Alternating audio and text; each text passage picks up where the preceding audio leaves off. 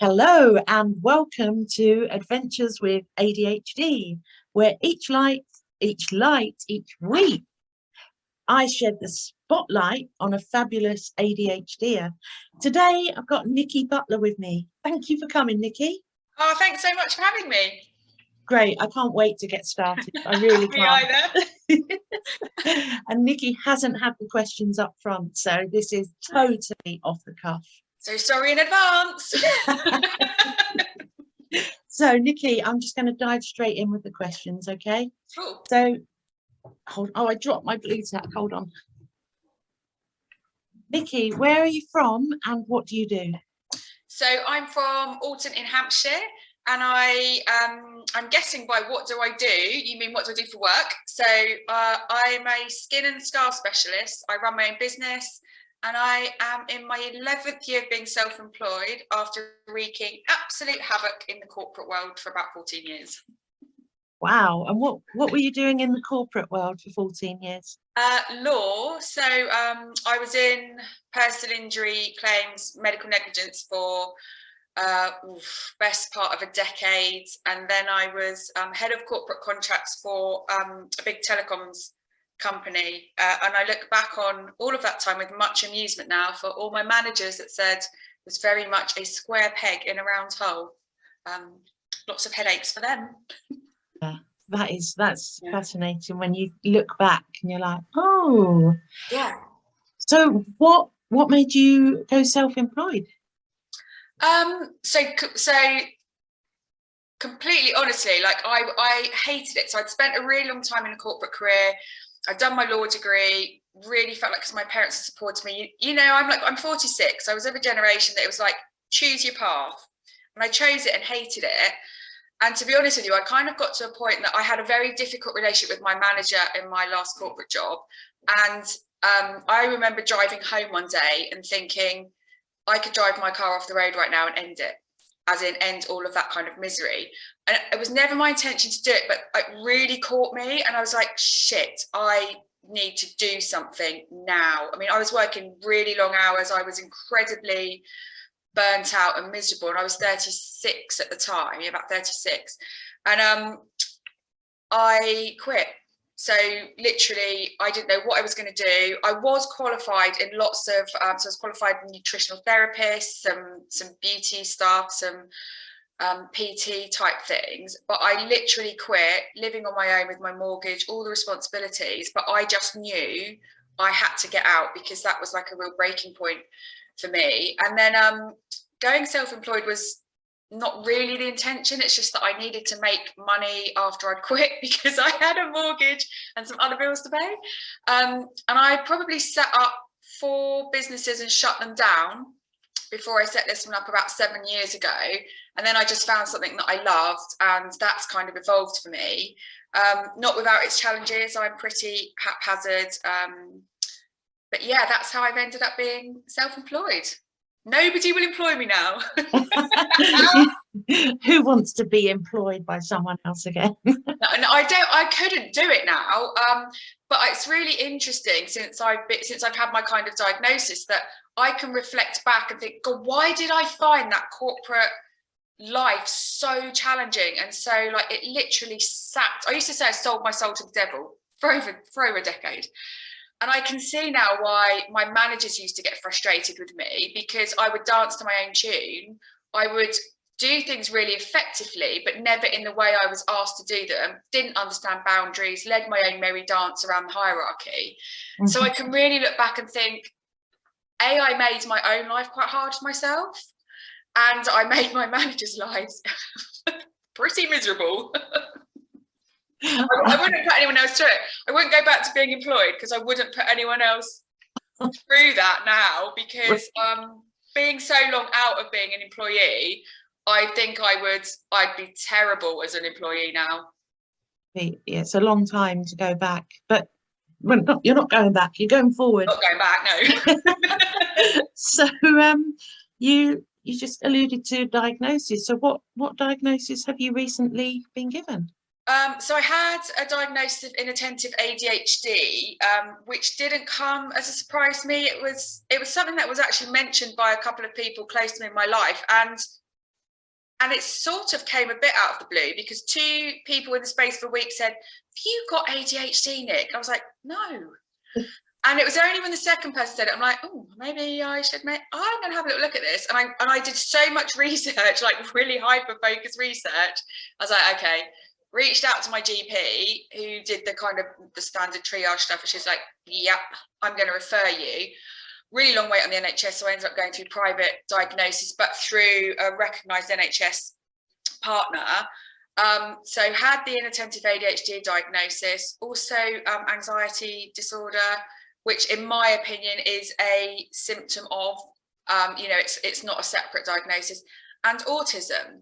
And that really took me by surprise. So I think because I'd researched so much about ADHD before I even asked for help, before I even reached out to my GP, and I remember reading this amazing book, The Queen of Distraction, in which I learned to tidy my house, which until that point looked like I'd been burgled most of the time. I used to joke and say, I like it to look like it's been burgled, because then if somebody breaks in, they'll already think the place has been turned over. But I learned to tidy my house up. I learned there was so much stuff. I'm like, it was that kind of euphoric, oh my God. But when the psychiatrist said to me, inattentive ADHD, anxiety disorder and autism, I remember thinking, no. And then since I've kind of gone back through and done a lot of research and reading and reflecting, it absolutely makes sense of my life. But I'm at that stage where I'm really learning and really trying to kind of piece things together. Yeah, like you say, relearning, and it's almost a period of healing and grief sometimes, so it's a lot, isn't it? Especially as it was a surprise at the time. Yeah, and I think grief's a really good word to describe a lot of what I've been through, because I'm 46, I've never been married, I don't have children, I can see how I've kept friendships and relationships really at arm's length in order to kind of hide and maintain this super controlled and like lifestyle that I lead. And I have kind of gone through that grief process, or I'm going through that grief process of like letting go of everything I believed about myself. I think I've gone through thinking I'm just really shit at adulting. I'm like, I always thought, what secret do other people know that I don't have? Like, they've got great friendships, they've got great relationships. And he used to say it was like looking through a pane of glass and like thinking, what can't I see? What can't I get to? So it's been a process of grieving and thinking, but also trying to let go of it, because of like, what would have happened differently had I have known? And the reality is I'm never going to know that. But forgiving myself for lots of things that I had really berated and been cruel to myself about, like as you do things, you think, what have we done that for? Now I can be kinder and go, okay, I get it.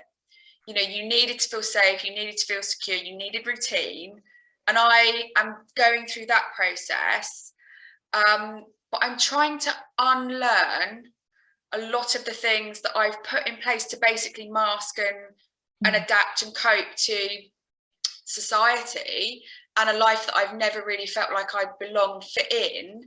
I'm trying to see all the positives and the excitement of thinking, okay, I can relearn who I really am and figure out how can I put together a life that supports me and makes me feel safe as I really am, not this version of me that I've created. And that's really difficult. Yeah, 100%. And it takes time, and your attitude towards it is really going to help you, relearning, and it's massive. But yeah, there's some bits that I think are absolutely freaking awesome though. Like I've tried to really dig into this, and it's something I feel really passionate about. It's like being being autistic and having ADHD. For me, I'm like, it makes me think in completely different ways to lots of people. Like my creativity, or the things I've achieved, like the creativity, thinking outside the box, the way that I can do things differently. And then my like hyper focus and ability to go into things in so much more depth, like my business, like I'm a super geek on scar healing and skin. And I'm like,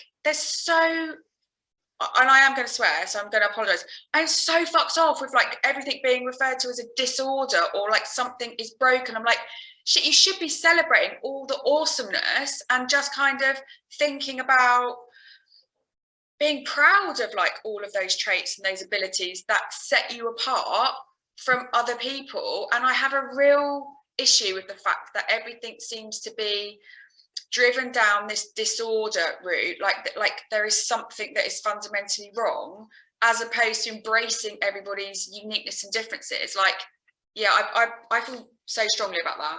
Yeah, I cannot use the word, well, I use it sometimes, but the word deficit, the word disorder, it just feels, it's just Oh, wrong, isn't it? You know? yeah. Um, but yeah, like you say, celebrating the differences, fo focus on those strengths, yeah, and help with the challenges. They are there, of course they are. But yes, the focus, definitely. Yeah. And the help is really, I've found getting help really difficult. Like, I'm super grateful to be able to work with you on the coaching side of it, because I feel like, and it's just been my personal experience, that there isn't really help from the places that I would have expected it, because it's all about putting people in a box and assuming everybody is the same. And there isn't really, I haven't experienced any real kindness or support. And in fact, a lot of judgment of, you don't look autistic, you don't look like you've got ADHD. I'm like, what the fuck does that mean? Like, no understanding or acceptance of the diverse range of experiences that we all have as individuals. It's all this box ticking, and I think for me, I found it really hard as a woman that's been diagnosed later in life. I'm not even finding much tolerance or understanding from other people, let alone knowing where to go for support. Wow. Yeah, and I remember back when 10 years ago or so, and not telling people because of those responses, like you don't look autistic or you don't seem like that. It's like it's a long way to go, isn't there, with understanding. And that's why we're here today, to kind of that information out there and show people who we are. Yeah, and I think that's so important. Like, I kind of think I've managed to have a successful corporate career, albeit that I left it. It was a success because I was so driven, so not even determined to have a career. I just kind of like found my way through it. And I'm in my 11th year of being self-employed. It's not like, I can't achieve something. I haven't told a lot of people that I'm autistic and I've got ADHD. And the ones I have told, I just had that response of, no, you're not.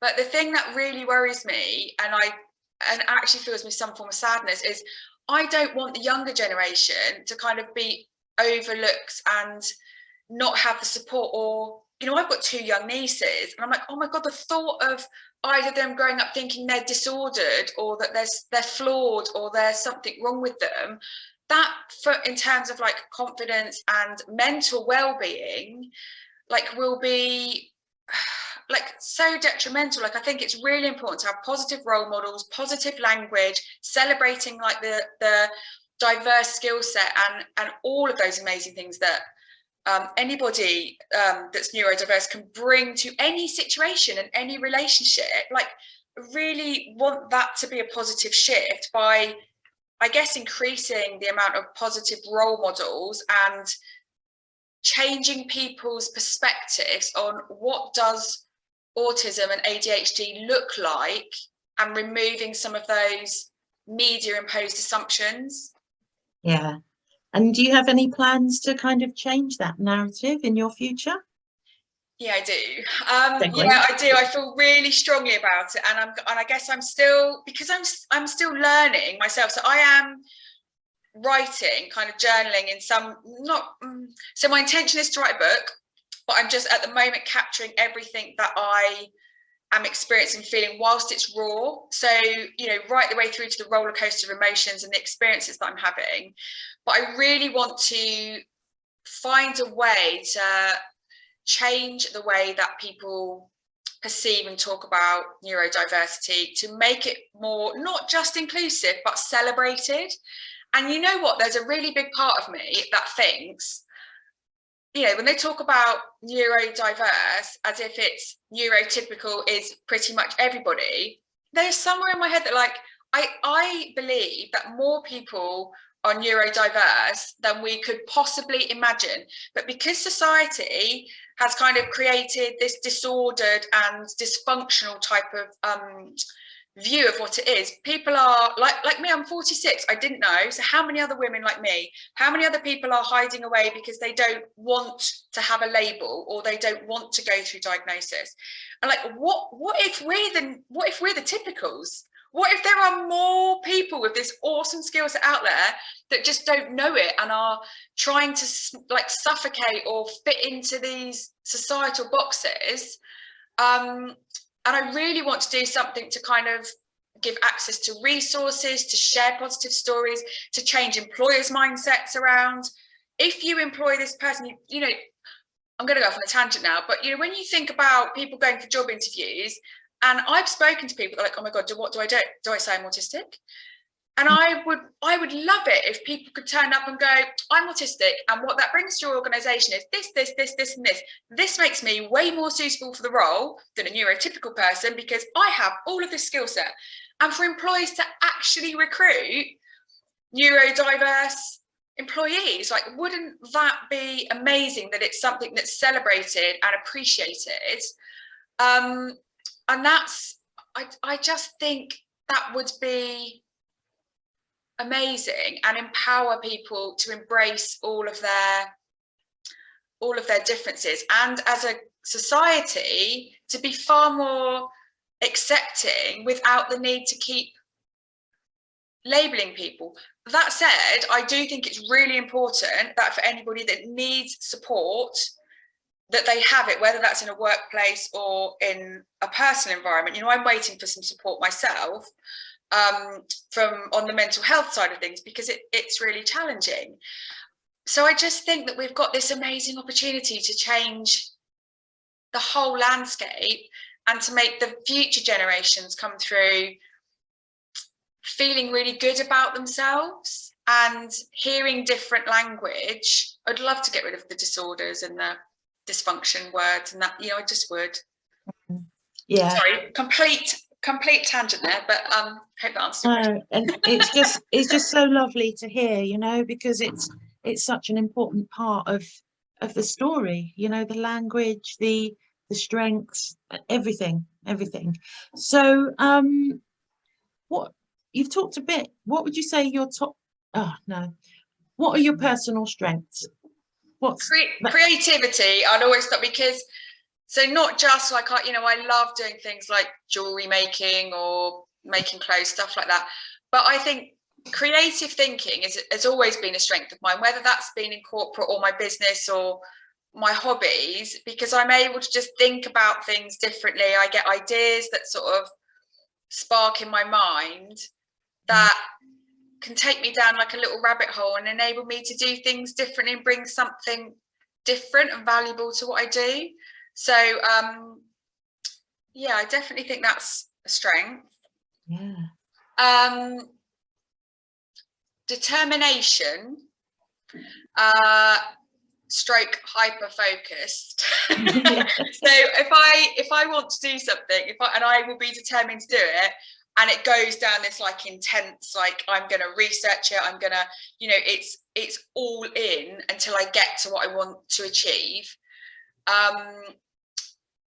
So I think that's a strength. And then I'm going to flip something that other people might see as a weakness to a strength, and that's impulsivity. Right. So I think that being impulsive, whilst it is challenging when I'm online shopping at 2 a.m. for John Lewis, that's maybe, it is what it is, I can return it. But I think being impulsive means that I try things that I wouldn't ordinarily try. Like I can see something, I'm like, oh, I'm going to give that a go. And I'm kind of off and I'm doing it. And I think that removes sometimes for me fear, because I don't have, and there's lots of things I'm fearful of, But I think when I have that impulsive kick, it's excitement, it's something new, and now I'm kind of more aware of it. I know that I can channel it in a way that helps me to perhaps experience things that if I didn't have that impulsivity, fear might step in the way. Yeah, so, but I don't know, not everyone might agree that that's a strength, but I like to view that as a strength. Exactly, and that's it's how we think of these things. And I've said to you before, come to my comedy improv, because it's where the impulsivity is just celebrated. You know, you just step in and say what you like, but well, within reason. But you're absolutely right. And I've always found that I'm like, how can I be so fearful and so daredevilish at the same time? You know, like bungee jumping in New Zealand. Yes, it's crazy. And I think that's ADHD and autism kind of at their best, you know. And can I be really cheeky and add a fourth? Because I think this one's really important. Like, I am hugely empathetic. And the reason I want to mention that is because everything I read about clinically, about particularly autism, were like that lack of empathy. That is utter bullshit. I would I guess caveat that with, there are things that I can have no empathy about. And I think, and really, like, I see other people affected, I'm like, eh. But if somebody is in pain or somebody is hurting, or that there are so many situations, and it could even be that it's, oh my God, anything about cruelty to animals or children, but even if I have a client with me, and lots of my clients have trauma stories, that's just part of what I do.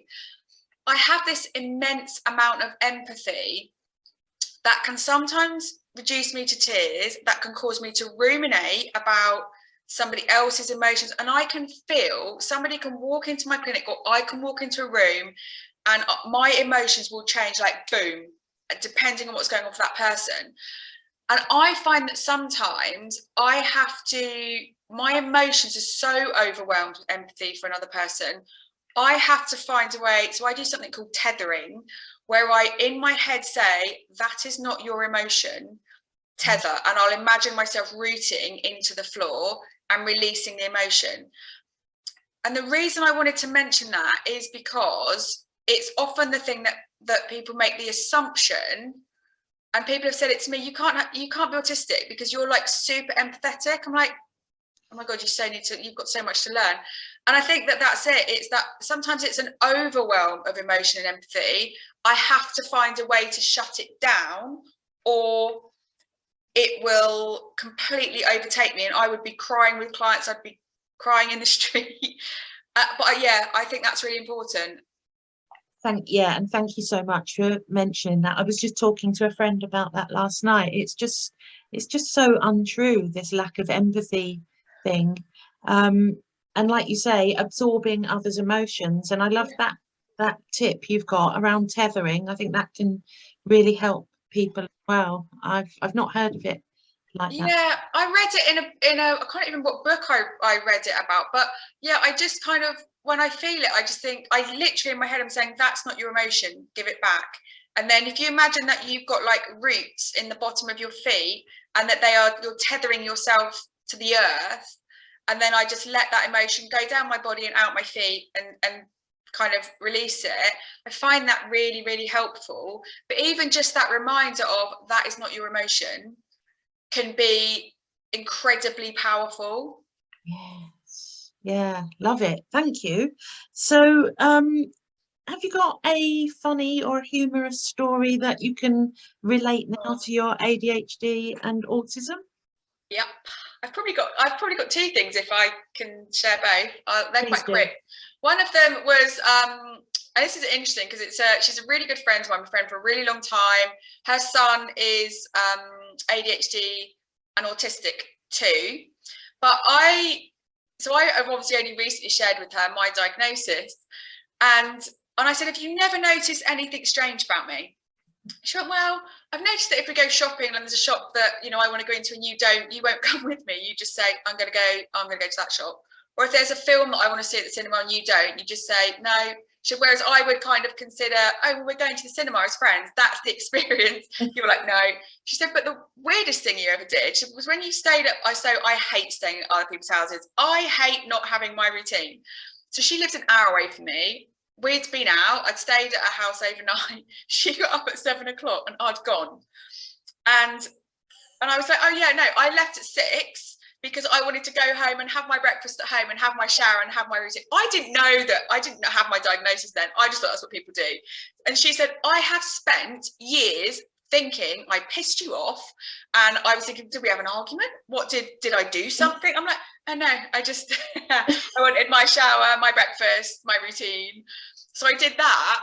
And then this only reflected on this the other day. So I have no idea if someone's flirting with me. I have no idea if somebody's interested in me. But what I have, this might explain why 46, never been married. And I can say this for every long-term boyfriend I've had. So if anyone's watching that I've been out with, sorry. So you know that point when people say to you, oh my God, like, I really hope this lasts forever. Like, I'm so happy. I hope we stay together. I've realised that what neurotypical people do is they say, oh, me too. Not me. Not me. I say, I can't promise you forever. Like, I don't know whether my feelings will change or not. Or what I can do, I can promise you my best intentions and my honesty. So if my feelings change, I will just tell you, don't ever ask me to marry you because I can't sign a bit of paper that says my feelings will never change because they might. Yeah. And I reflect on that and I just think, my God, how have I ever had a boyfriend? Like, but it's that kind of realization of I'm so literal. I can't tell you what you want to hear to soften the experience. I'm like, no. My feelings might change. I don't know when. I don't know if they will. But there's a pretty big chance it will. Oh my God. And that's that total. You're being honest, aren't you? Yeah, I am. But what I have learned, Susie, is that people in the early days of a relationship don't want your honesty. They want to hear what they want, the reassurance of, oh my God, I'm always going to love you. I'm so happy. No, I am happy right now. I don't know if I'm always going to love you. And then I would wonder, I mean, I won't even go into the type of people that I've picked for relationships, but I have picked relationships with people that live at least an hour away, that are fairly self-absorbed, that have got no interest in my life, so they can't rock my routine. Like I can nail that.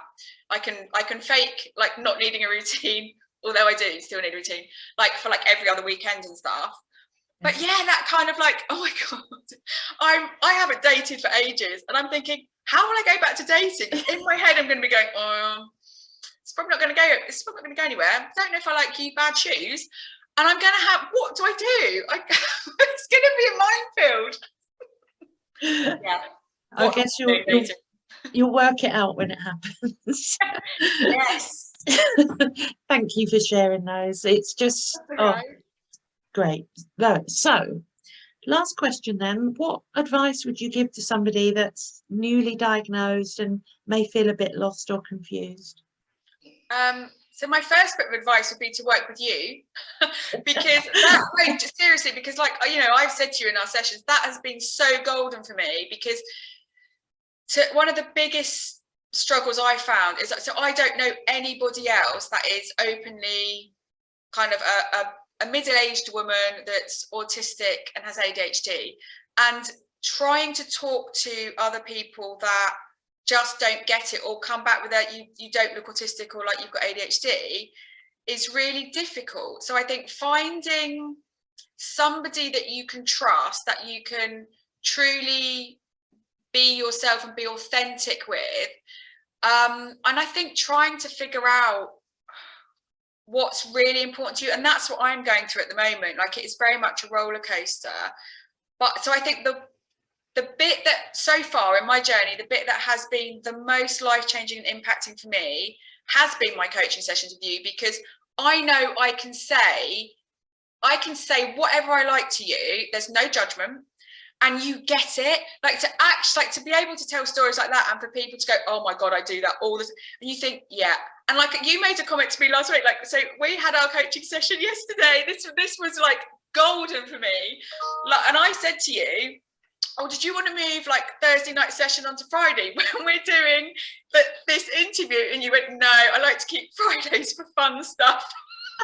And I was just like, that right there is why this works, because I wasn't offended at all. I found it absolutely hilarious. Yeah. That is it. There's no malice. There's no ill intent. You've just gone, no, Fridays are fun stuff. Like, and for you, coaching is work. And I'm the same. Like, you know, I give my mum a treatment on the weekend because I'm like, no, like I don't. Yeah. It's the same thing. It's my mum, but it's like, no, that weekends are for fun. Weekends are for rest time. But that for me is just like, and we've had other moments like that, but those moments of you don't justify yourself, you don't have to explain it, you see it as a funny little shared moment. So my biggest bit of advice to somebody is find a Susie, find somebody that you can trust, I always feel better when we've spoken. I can have the shittest week and be struggling, and we have our sessions and I'm like, I feel restored and energized and like back on track on my journey, because I've been totally honest and authentic in those moments, and I trust you. And so for anybody that is newly diagnosed, that is really struggling, finding other people that you can be like that with it's been golden, the most pivotal moment for me. Oh, thank you so much. Well, that's lovely to hear. Honestly, I was trying to explain. I was like, no, I don't mean our sessions aren't fun, but because we do sit here and have a laugh within our coaching. But it's just like, you know, it's like a day off Friday. You know? No, exactly, and that's exactly what I knew you meant. But it was just, I'm just like, that right there is why it works, because that's the sort of thing I do all the time. And then I would go away and ruminate about, oh my goodness, I've offended somebody, and I should now text them and over explain and over apologize for something that they might not even still be thinking about. But it is, it's just, honestly, it's golden. Thank you. And I love our sessions, and that's why I knew I had to have you on this on my TV show, because you're very positive, very passionate, and you know, it's fantastic. So thank you so much. Oh, you're very welcome. Thanks for having me. I hope I didn't swear too much. I do swear quite a lot. Oh no, it's like only a couple. People won't. You should just maybe put a little thing on there to say like remove kids, or give them little earplugs if anyone's listening with children. Sorry. Thanks, Nikki. You're welcome. Bye.